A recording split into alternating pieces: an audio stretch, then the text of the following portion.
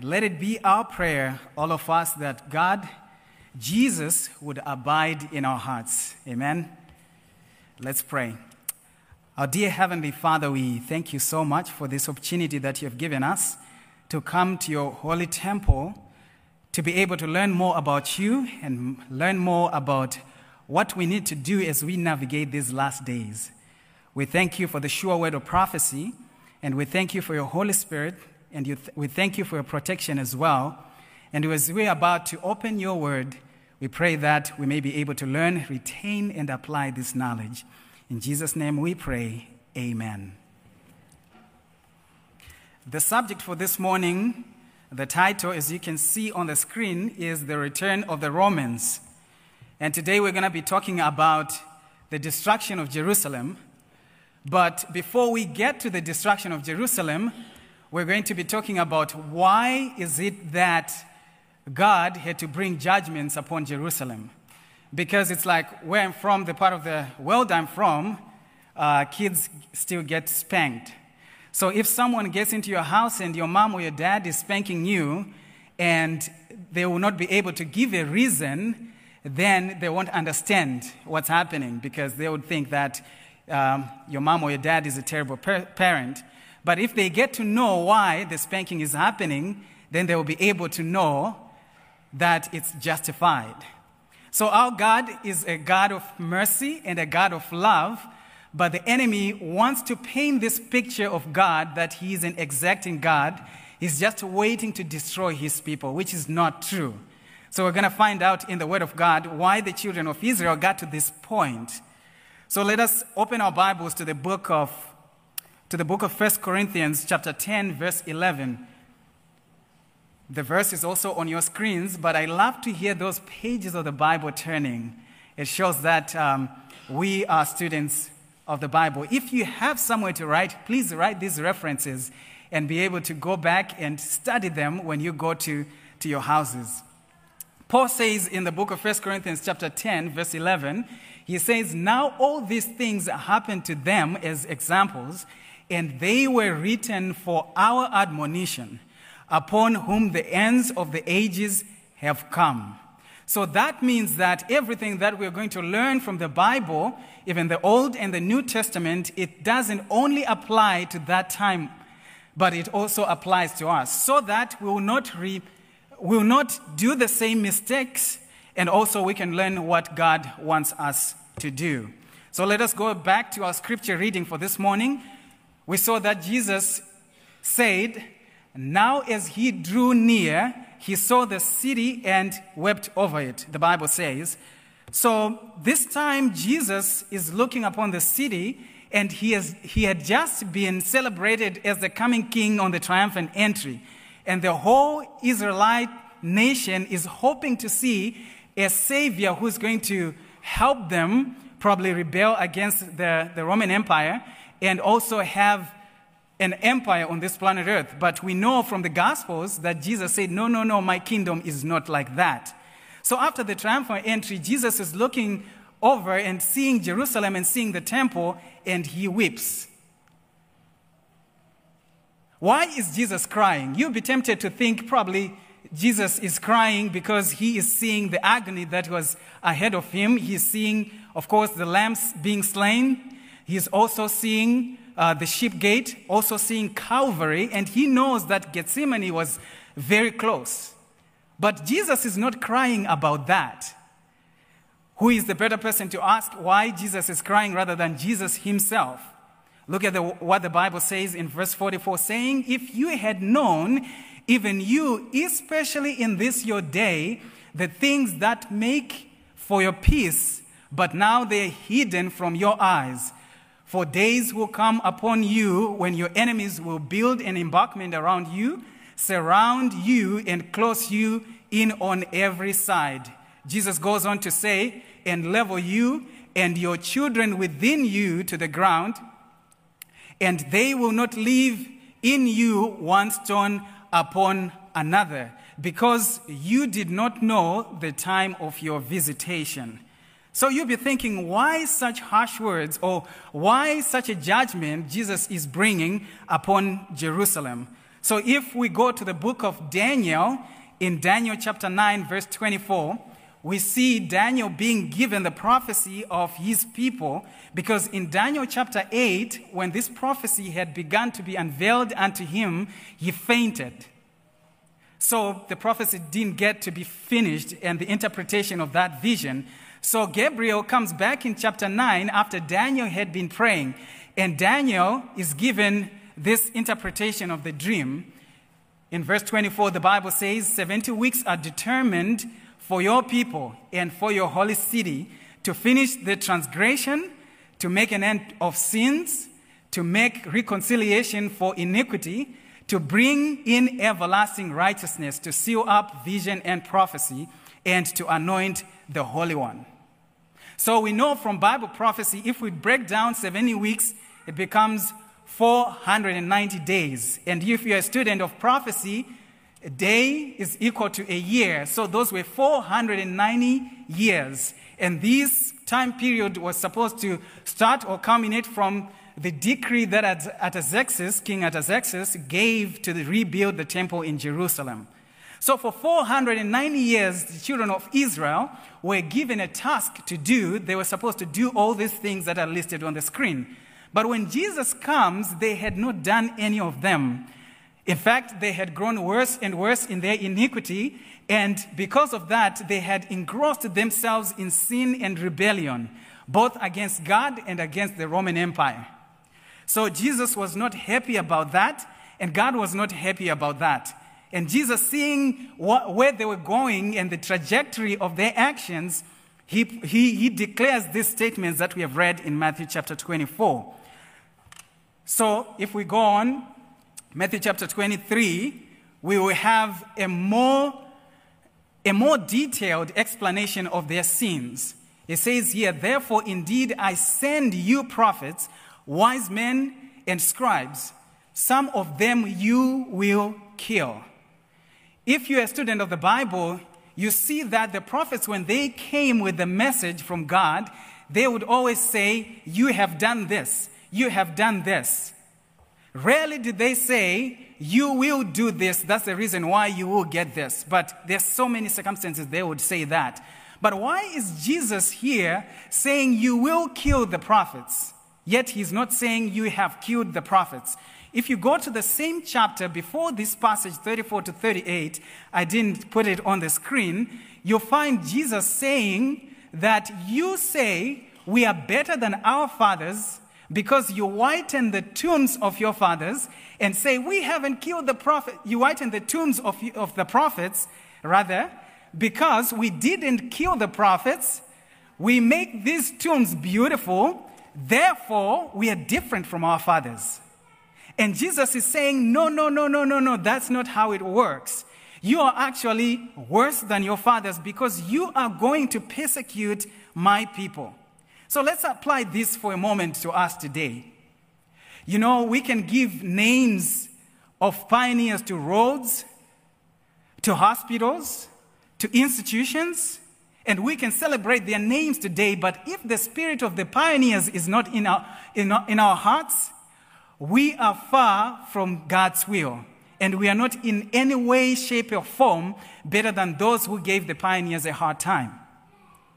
So God is saying, you will kill the prophets, you will kill my people. And it goes on to say here, and crucify, and some of them you will scourge in your synagogues and persecute from city to city. And the Bible goes on to say, Jesus cries, "O Jerusalem, Jerusalem, the one who kills the prophets and stones those who are sent to her, how often I wanted to gather your children together as a hen gathers her children under her wings, but you were not willing." One thing about God, God doesn't force anyone.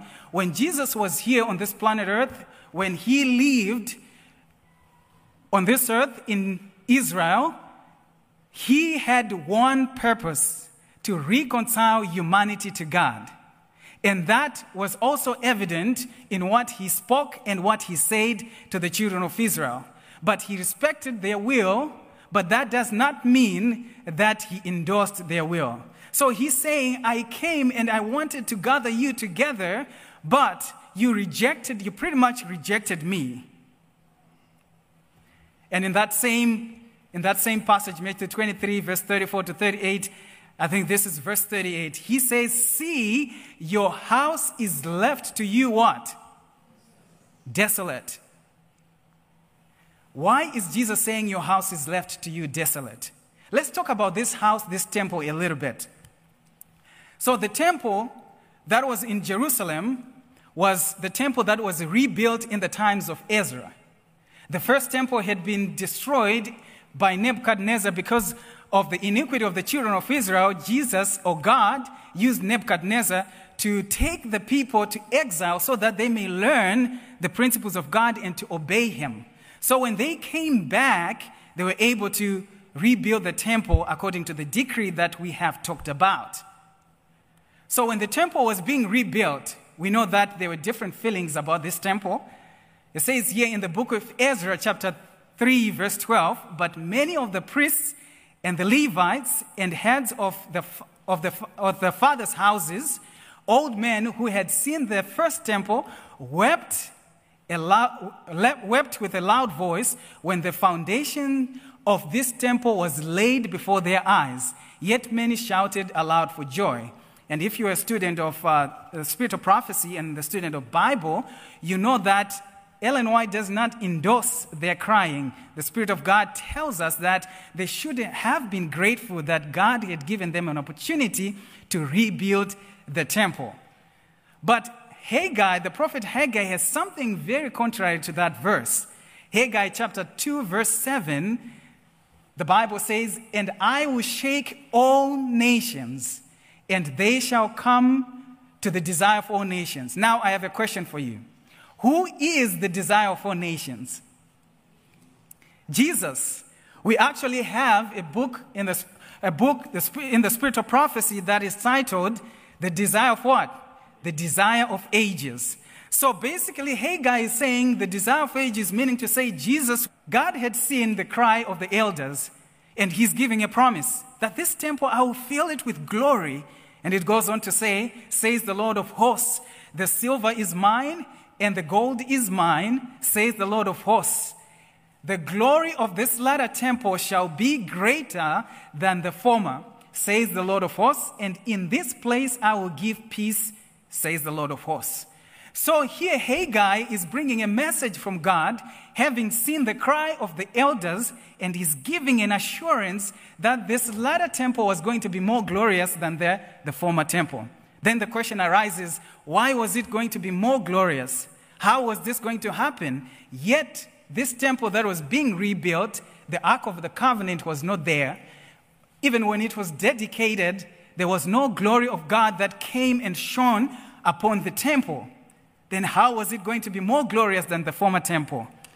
The Pen of Inspiration tells us that the second temple was not honored with the cloud of Jehovah's glory, but with the living presence of one whom dwelt the fullness of the Godhead bodily, who was God himself manifest in the flesh, the desire of all nations. See that she's quoting from the passage that we read in Haggai.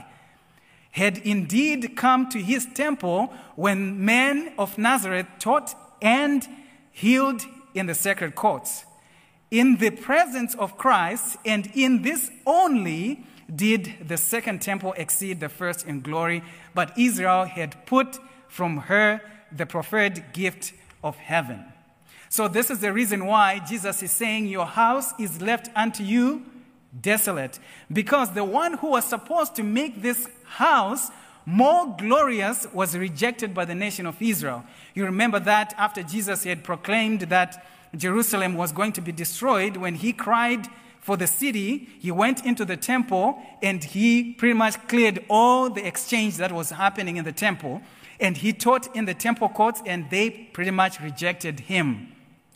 So it is my prayer this morning that your house will not be left desolate.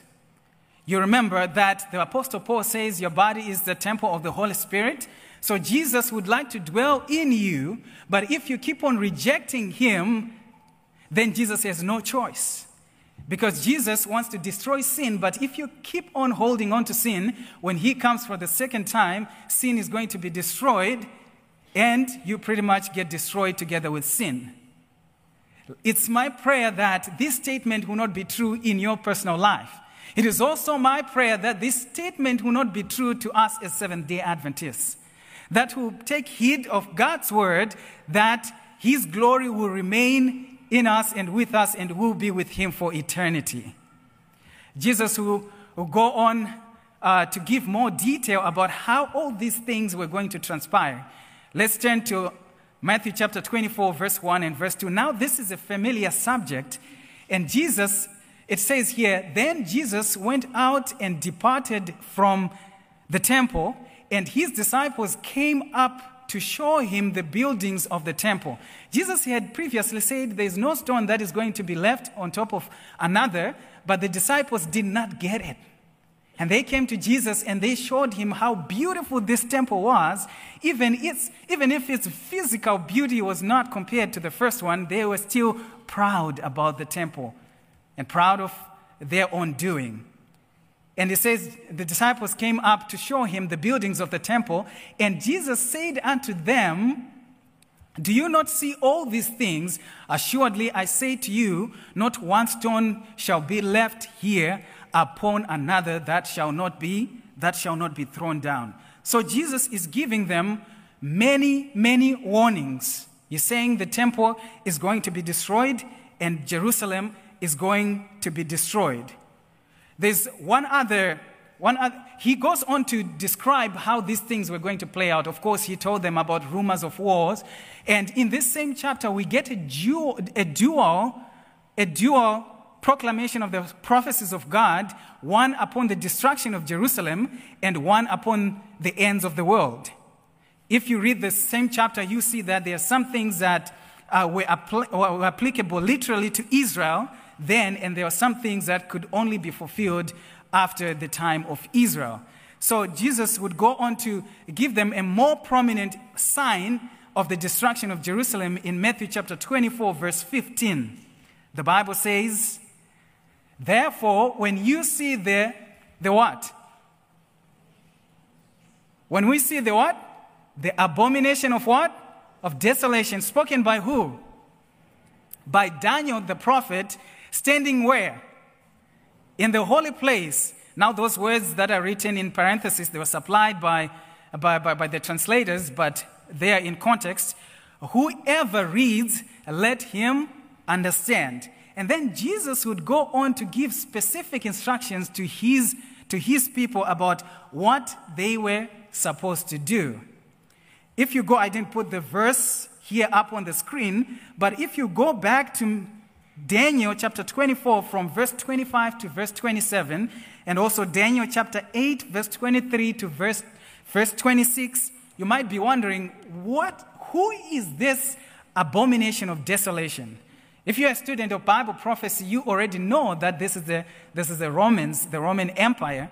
But if you would like to have a more solid answer from the Bible, you go to Daniel chapter 8, verse 23 to verse 26. That talks about this abomination of desolation coming after the Grecian Empire, which we know from history that the power that comes after the Grecian Empire is the power of the Romans. So Jesus is warning his people, the disciples, and also the Christian church, that when you see the Romans stand in the holy place we know that literal local which was being referred to here was Jerusalem itself. Let the reader understand, and let the reader take heed of the prophecies of God. So, friends, we do have a sure word of prophecy by which we do good when we take heed of it. And God says in Amos chapter 3, verse 7, God will not do anything without revealing it to his servants, the prophets. So God loves us so much that he tells us of things that are about to come before they come to be. So 40 years elapsed before the actual destruction of Jerusalem happened, and all the prophecies that we saw in Matthew chapter 23 that they were going to persecute God's people, they were fulfilled. If you go back to the book of Acts chapter 8 and Acts chapter 7, you start by seeing Paul persecuting the church. And in Acts chapter 8, you see the church being persecuted and being scattered abroad. That worked out to the benefit of the church because the gospel was taken to all the nations. God used that which was intended to kill the church to spread the gospel, which was the application of Romans chapter 8, verse 28, that God would turn that which is made to destroy you into good. But the nation of Israel was persecuting God's people as Jesus had predicted. It goes on to say here, the book Great Controversy, 1888, page 30, paragraph 1, it says, all the predictions given by Christ concerning the destruction of Jerusalem were fulfilled to what? To the latter. The Jews experienced the truth of his words of warning. The Bible says God does not lie. What does this tell us? It tells us if the destruction of Jerusalem, everything that God said to them and everything that he warned them, if everything came to pass, it shows us that everything that Jesus prophesied about our time is going to be fulfilled to the latter. So, what are we then to do if it is going to be fulfilled? God does not lie. We are to take heed of what he has said we should do. One of my favorite verses is about the sons of Issachar. They knew the times, and they also knew what Israel ought to do. So 40 years lapsed before the actual destruction of Jerusalem. You remember they were given 409 years to do all those things that we read from Daniel. And they sealed their rebellion, or their probation was sealed by the stoning of Stephen. But God still gave them more years before the actual destruction would come. Isn't God merciful? Isn't God a loving God? He gives us ample time to repent. In AD 68, the Romans would come, and exactly as Jesus had said, the Romans came because of the rebellion that was happening in Israel to punish them and to bring them back into submission. There were several battles that were fought in different cities and towns. The man who was leading the Roman armies, his name was Cestius, according to the spirit of prophecy. But if you go online, there's different names for this army general. One of the battles that I remember is the battle that was fought in Galilee. The reason why I remember this battle is it was prominent because one of the leaders in Israel, his name was Gamaliel.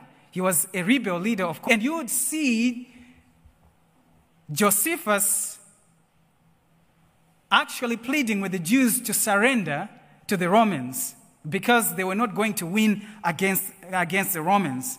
So they put up this siege around the city. And for some reason, notice what the spirit of prophecy says. Great Controversy, 1888, page 30, paragraph 2, it says, signs and wonders appeared foreboding disasters and doom. This was just right before the siege. In the midst of the night, an unnatural light shone over the temple and the altar. Upon the clouds at sunset were pictured chariots of men of war gathering for battle. The priests ministering by night in the sanctuary were terrified by the mysterious sounds. The earth trembled, and a multitude of voices were heard crying, "Let us depart thence."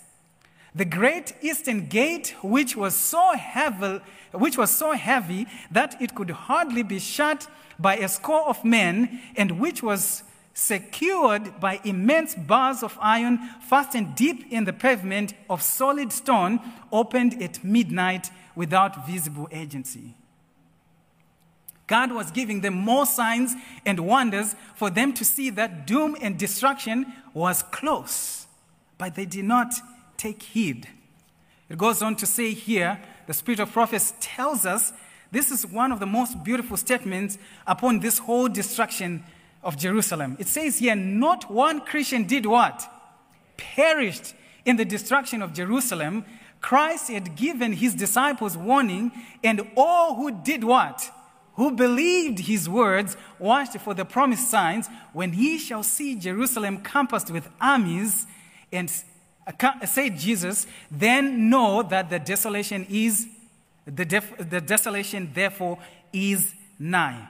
So my dear brothers and sisters, I want to tell you, it pays to obey the word of God. There is destruction that is going to come. There's going to be a time of crisis that is coming very soon. But all those who believe in God are not going to be destroyed. They might sleep, but they have the hope of the resurrection morning. And those who are going to be alive to see all these things unfold, they're going to be in the clasp, in the hand of God, protected from all these things that are going to fall upon the earth. Amen? Amen. So it is my appeal this morning that you will not harden your heart. If God has been showing you the areas of your life that you need to change, of course, through the power of Jesus Christ, take heed to his words. Don't reject, don't harden your hearts this day. Take heed of God's word and do exactly what he wants you to do. It pays to obey the word of God. No Christian perished in the destruction of Jerusalem. But you know, as we read the history of this time, in Israel, there were factions, and Israel, there was division. This is one of the reasons why they were so weak, they could not withstand the Roman armies, of course, but we know that the word of God had said it, they couldn't resist. But one of the reasons why they were so weak is because they were so divided. There were a lot of factions in Israel, and there were civil wars in Israel. By the time the enemy came against them, they were so weak that they could not stand. And we read here from history.com, it says, in fact, disorder, fear, and exhaustion were the Romans' constant companions in the Jewish war. As the detailed narrative of Josephus, this is the man that was working now on the side of the Romans, that gives us an account of the destruction of Jerusalem, because you don't see this account in the Bible, you only see the prediction of it. It says, Roman training and discipline were certainly admirable and in comparison to that of Josephus' countrymen. So that which was a weakness of the children of Israel became a strength for the Romans. So my dear friends, I want to appeal to you. There's so many differences in the church today, but if we stay like that, we are not going to stand in the last days.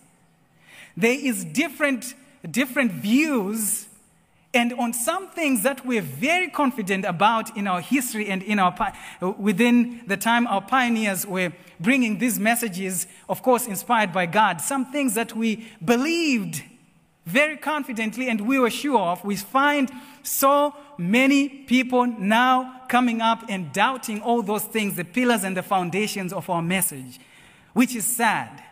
And these things are dividing us, the different views. But you can see from that quotation from historynet.com that which was a weakness in Israel became a strength for the Romans, because the Romans were organized and unified, and Israel was divided and had so many factions. The spirit of prophecy, I'm jumping ahead of myself here, it says when the second siege came and the destruction came, the Jews or Israel had enough reserves before to last them years that they could have survived the siege. But because of these civil wars, they had destroyed their own reserves. So we don't do good to ourselves when we fight against each other. Let us be united in Christ, not to be united in sin. Amen? It goes on to say here about that siege, the first siege, after the Romans under Caesar had surrounded the city, they unexpectedly abandoned the siege when everything seemed favorable for an immediate attack. The besieged, despairing of successful resistance, were on the point of surrender when the Roman general withdrew his forces without the least apparent reason. But God's merciful providence was directing events for the good of his own people. Amen? Amen. God was willing to give them more time. The siege was abandoned.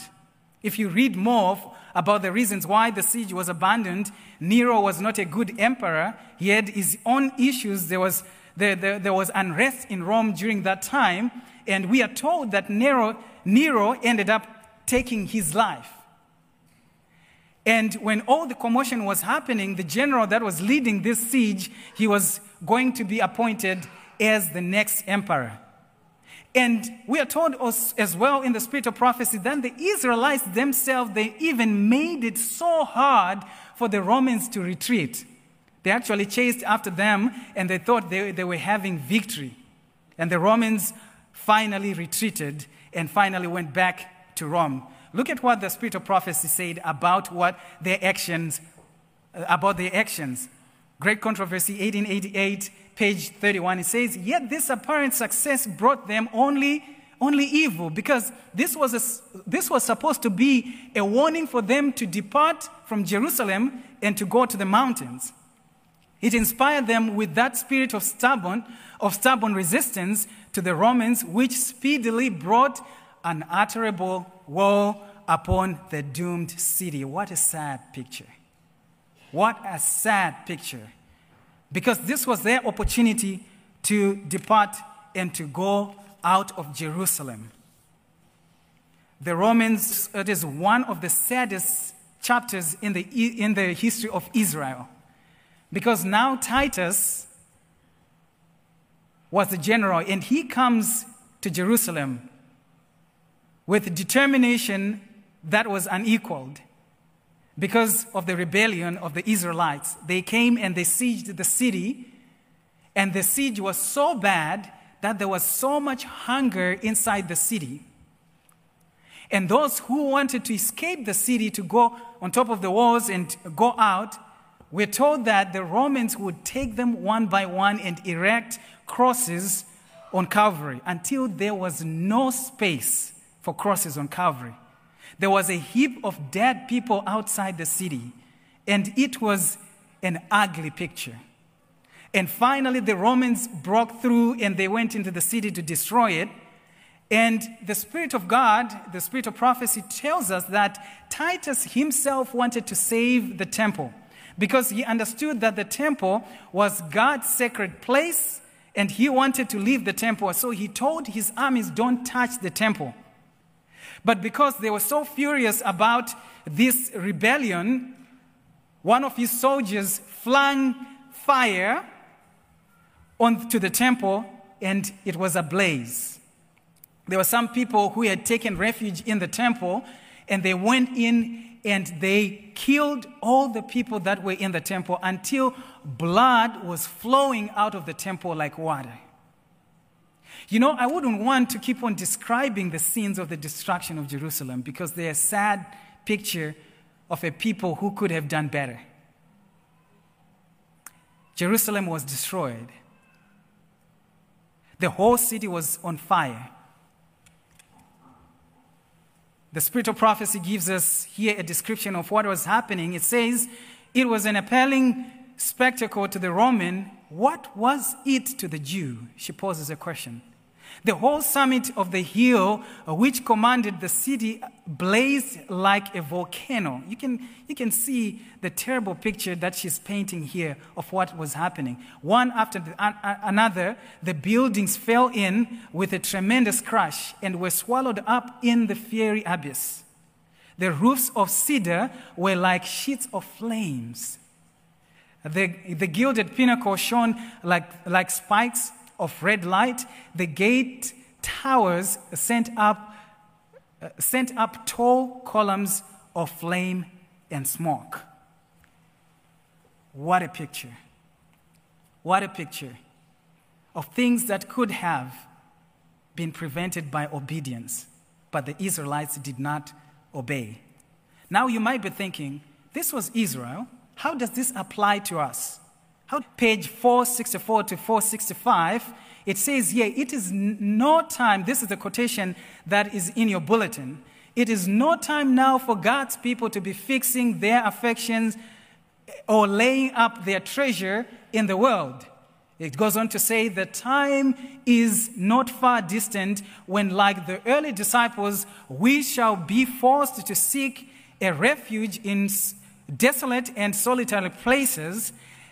And as the siege of Jerusalem by the Roman armies was the signal for flight to the Judean Christians, so the assumption of power on the part of our nation in the decree enforcing the papal Sabbath will be a warning to us.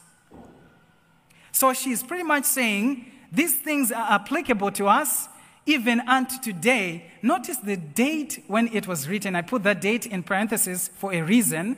It was in 1885. If you're a student of Adventist history, you know that 3 years later, in 1888, there was a message that came to the church, which was the message of righteousness by faith, which is Jesus himself.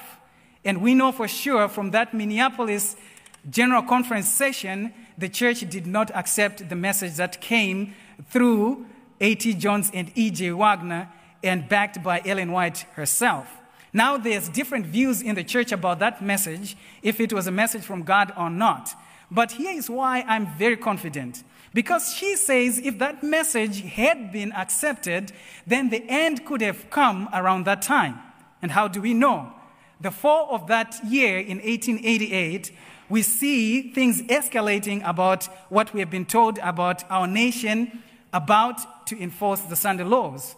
There was a bill which was called the Blair Bill, and it was about to be enforced that Sunday observance was about to become law in the United States of America. Of course, there was different denominations including the Seventh-day Baptists and other denominations, including the Seventh-day Adventists, that fought against the Blair Bill.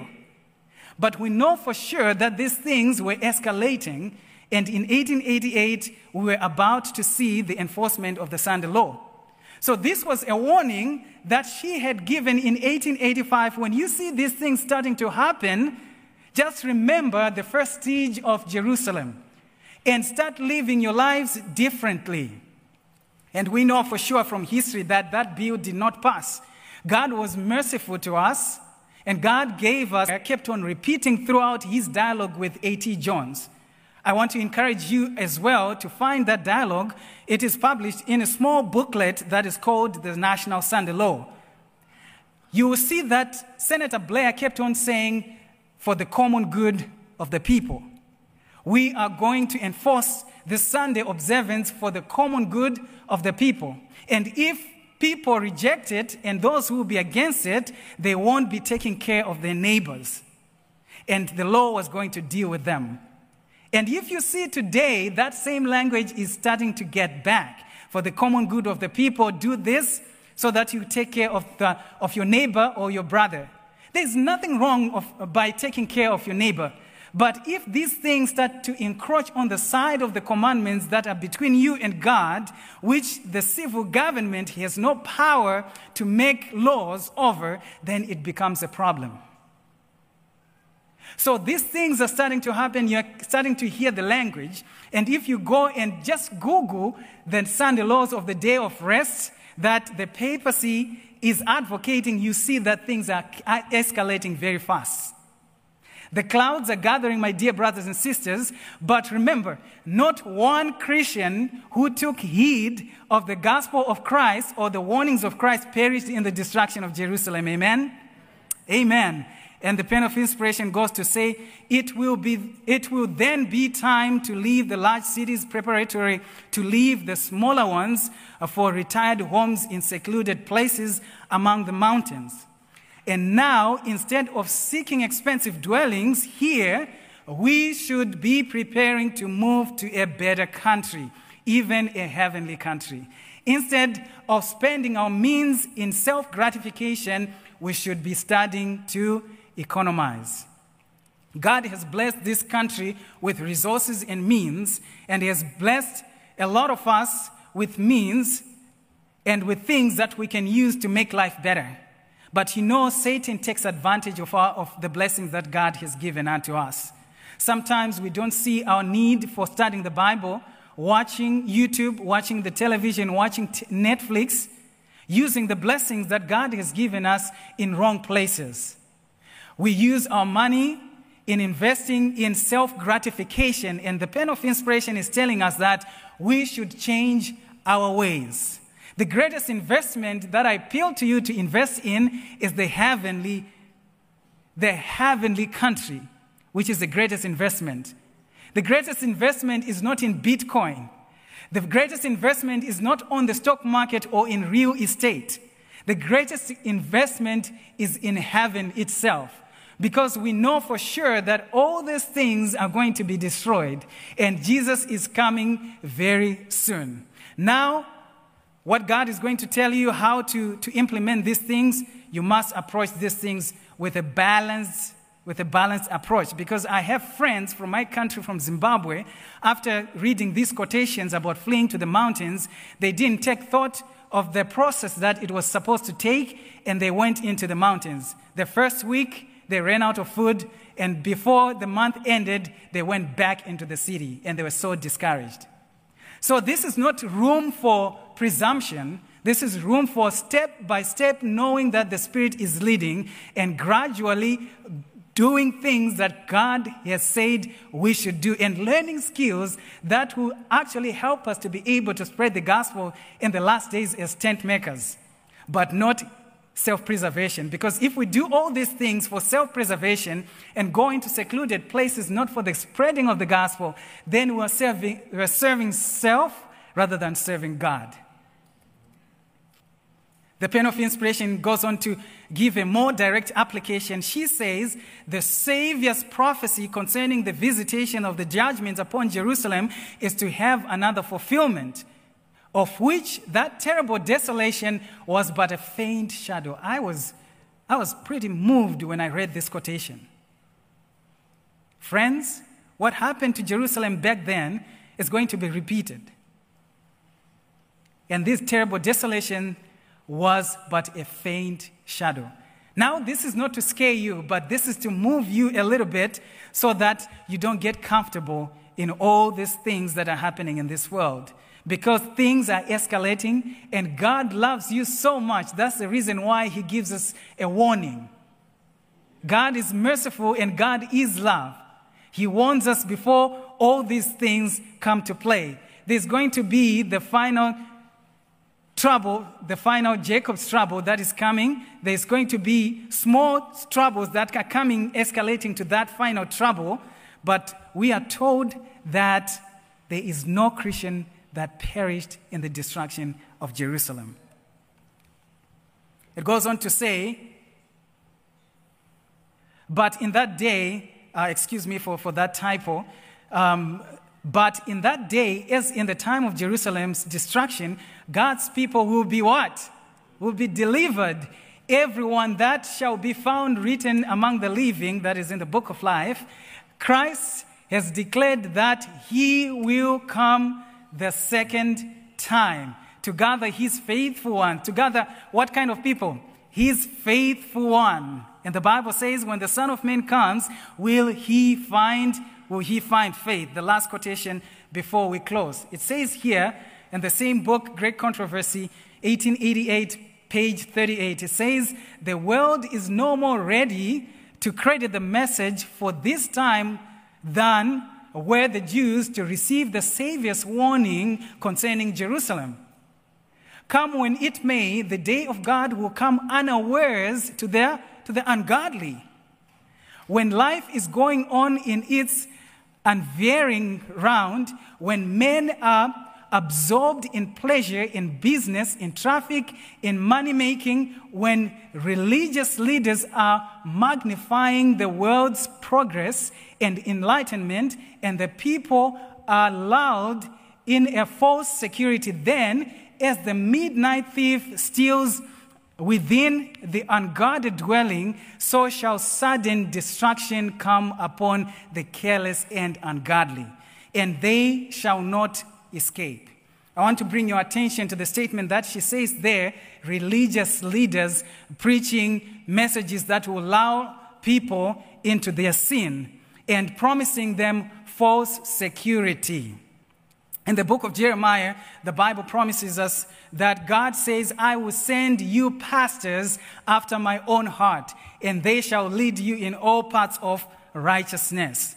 So it is my appeal to you, and it is my appeal to ministers of the gospel who are in here and who are watching through via live stream as well, to be ministers of God that are not going to only preach comforting messages on the wrong side of lulling the people of God in their sin and promising false security, because God is not like that. God is a God of comfort and peace. He sends us the Holy Spirit to comfort us, but God is also a God of justice. When we remain attached to sin, God will come to a point where he says, not anymore. But he warns us ahead of time. As I said in Amos chapter 3, verse 7, God says he will not do anything on this planet Earth without warning us, without giving his message to his servants, the prophets. So if you're a minister of the gospel in this room or watching via live stream, be sure to preach what God wants you to preach to his people so that they will not be comfortable in sin. And the people of God, it is my appeal this morning that we will not make investment in self-gratification. We will take heed of the word of God so that when this final crisis is going to fall upon us, of which I believe with all my heart as a student of Bible prophecy, that time is not far away. That time is very, very near. And we should change the way we do things and start to see the things that we should put in order so that when Christ comes, or before his coming, when the crisis is going to fall upon us, we will be ready and prepared. Let us take heed of the word of God. As we sing this last song, I want you to pay attention to the words of this song. This song is calling our hearts to look forward to the soon coming of Christ, and is giving us encouragement that our Christ is coming very soon. I believe with all my heart, and I'm very excited. I don't know about you, but I'm excited that finally we're getting close to the coming of Christ. And Jesus has chosen you and I to fulfill Matthew chapter 24, verse 14, which says, and this gospel of the kingdom shall be what? Shall be preached into all the nations and into all the world for a witness, and then the end would come. God did not choose Paul to finish this work. God did not choose Jeremiah to finish this work. God did not choose all the Bible heroes that we find in Hebrews chapter 11 to finish this work. But God has entrusted his last message, the three angels' message, to you and I. Now you might be thinking, why is it that God has trusted this message to a generation that seems to be so weak? But God promised in the book, Great Controversy, the chapter is talking about the modern day revival. It says, before the final visitation of God's judgment upon the earth, there is going to be a revival of primitive godliness such as never was during the apostolic times. Amen. Isn't that a wonderful, wonderful promise? So I'm looking forward to that revival. As we sing this closing song, let us contemplate upon the message. May God bless the reading of his word.